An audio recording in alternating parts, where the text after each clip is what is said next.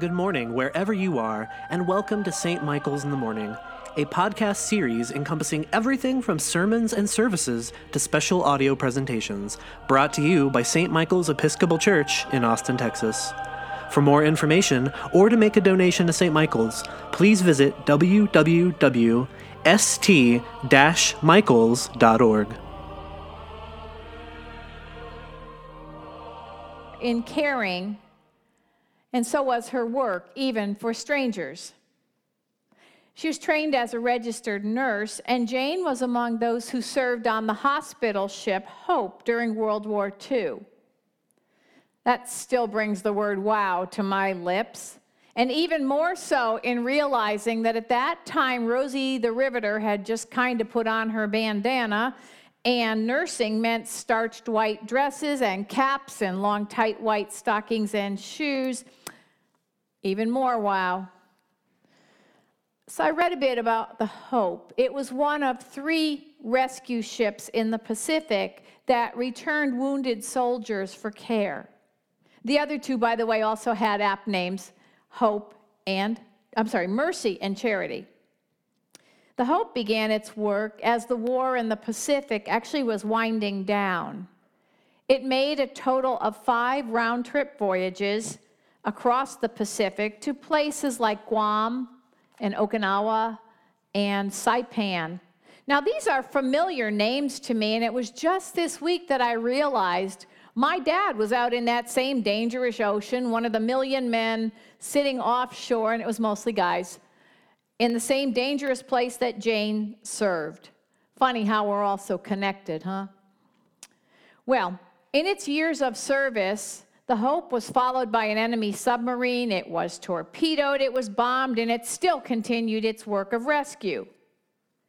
It was bold and courageous work, and it required the kind of character and strength that my friend Jane showed for the rest of her life. Now, like so many caregivers, Jane was not used to what? Receiving care. Yet, as aging's frailty started to swipe at her, she found herself on the unfamiliar side of a hospital bed. That is, in one. It was touch and go for a while. For me, sort of amazing that someone I saw as so much larger than life could become fragile so suddenly. And then she turned around. Jane began to heal and get stronger every day.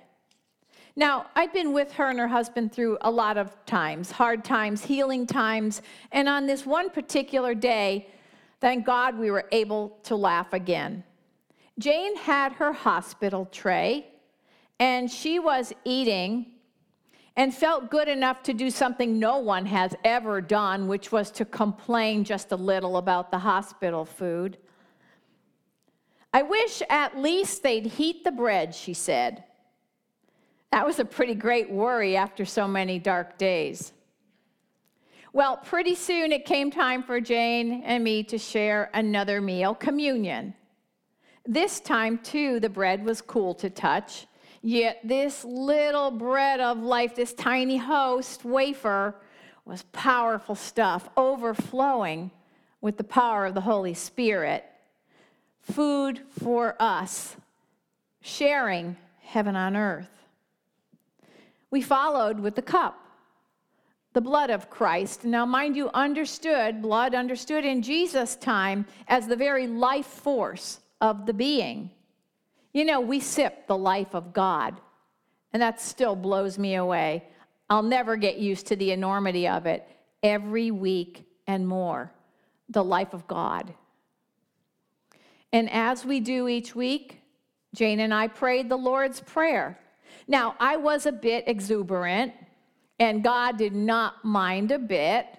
For as I prayed, "Give us this day our daily bread," I had to add, "and please, please, God, would you make it hot?" Come on. The man said, "Ask and you'll receive." So I did. And Jane still flits up alongside me once in a while when I say this prayer. Our prayer today that Jesus gave his disciples teaches us a way to pray. Like the prayers in our book of Common Prayer, it gives us words to reach for God, sometimes when our own may elude us or when we want to share the same words.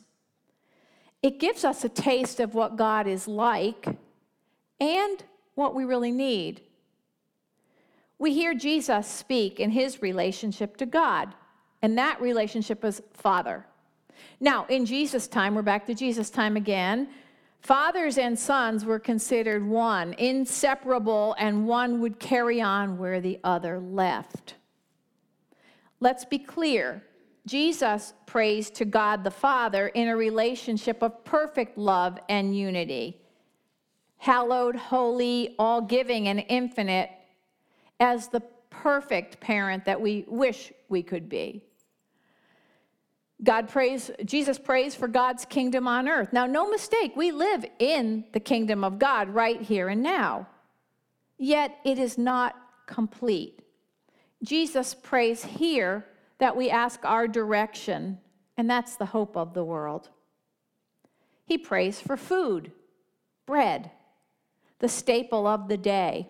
It's sustenance, it's portable, it's life-giving. Yet notice Jesus prays only for enough for today. Tomorrow we'll pray for tomorrow, and that's trust. To forgive, that is to free us. Father John spoke about this in the last sermon before he went away on vacation. God models forgiving, freeing us in order that we are unchained from kindling anger and a need for retribution for the hurts of our past.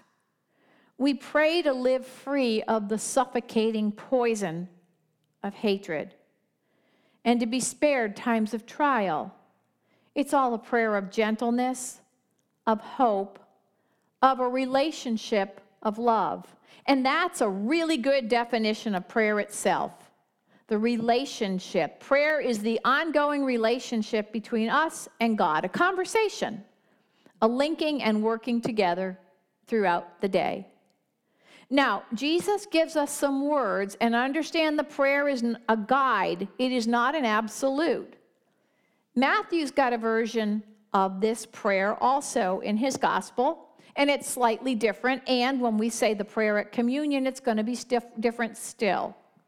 The importance is in the heart that asks in trust and lives in hope.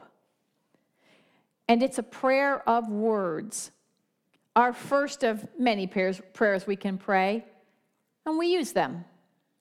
And there are other prayers, unwritten, prayed from our hearts and minds, extemporaneous responses to the events of the day, aloud or in silence. We can talk to God as much or as little as we need. Writer Anne Lamott suggests prayers as simple as help, thank you, and wow. They work. But I confess, I had a terrible time speaking the prayers of my heart aloud, especially when someone else might be listening. Praying is so very private. Perhaps prayer is the most intimate part of our lives. Making it harder for me in the past were words from the Bible itself. You see, in Matthew's time, which is Jesus' time, in Matthew's gospel, this Lord's Prayer is prefaced by an admonition against those who lived at the time and would pray publicly and loudly right in the middle of everything, looking for admiration from other people rather than a deepened connection with God. They used prayer more as a bullying technique, seeking to look better than, well, all of us. In response, Matthew tells us to pray in secret. Close the door. Don't be like those hypocrites. My notes have in parentheses here, can I say don't BS God? Well, this Connecticut Yankee Congregationalist child heard Matthew's admonition loud and clear, And here's the key. Unfortunately, I did not understand that I needed to know why he said this and actually who he was talking to. You know, it's really important we understand context when we read our Bibles. It's the whole story. We cannot just take verses out of context and expect to live by them. And as a result of this unknowing, for a whole lot of my life, the notion of forming my words into a prayer that someone else might overhear just paralyzed me. First of all, the Bible says don't do that. And while I trust God enough to speak, what might some other person think? Am I doing it right? Am I sounding pompous? Am I sounding stupid? I don't know. Each of us humans encounters another with our own story, our own background of a day. And then we meet up with another who may be coming from a very different place. And I'm going to tell you this, God's a lot easier to talk to because God knows what we mean, even if we mess up our words, even if we talk in non sequiturs, no matter what. And praying can be intensely private.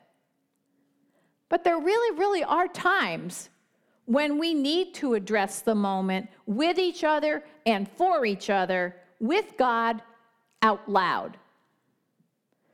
Well, how did I learn? Obviously, I got over it. For me, it was Stephen Ministry training. You have Stephen Ministries here. It says so in the bulletin, all right? And I know I've seen him, talk to him. Yeah. These are the folks whose job is to pull up alongside of us when life throws curveballs. Stephen ministers are out there to listen to our broken hearts, confusion, sometimes even in joy, times of change, of wondering, and they listen quietly, completely privately, walking with us and praying with us and for us. And I'm going to tell you, my Stephen Ministry training was by far the best I have ever received outside of the seminary. It's extraordinary. It puts our hearts into discipline and prayer. And as part of our training, we were each assigned a prayer partner, and we had to listen to them and pray for them and with them out loud. Well, when the time came, I did the mature thing. I cried. Seems so hard. I love Ginny, my prayer partner, but the responsibility of uttering words for her into the ear of God bent me over. And I did it anyway. And so much more. Paul tells us the Spirit prays in us and for us, and it is true. So if you have my terror, let it go. We can't fail at prayer. I can pray out loud now. Did you see that? And there's more to this conversation with God that's called prayer, because like every conversation, there's a time to speak and there's a time to listen. Just listen. Some people might call this meditation. Others, especially when we're seeking to be filled with the Spirit, it's contemplative prayer. Whatever we call it, it's about emptying the clutter of our day in order to sit in silence before and with and in our living God, to breathe deeply in the Spirit, attentive, releasing, reconnecting beyond words to that still small voice, making space in our busyness for God. Silence. It is prayer. God knows our hearts and needs, with or without words. Know this. However you decide you pray, however you need to pray, when you open your mind and your heart to the one who loves us, it's good. It's all good and it's all right.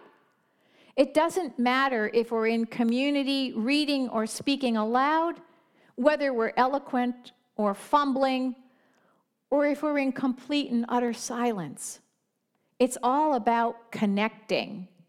And it's all the ongoing conversation that knows God as no stranger. And we are assured that God, who loves us, will give us what we need. So pray on. I give thanks for the words Jesus gave us, kind of bumpers on the crooked little paths to our hearts. And in my last breath, I pray they are on my tongue. Thanks be to God. Amen.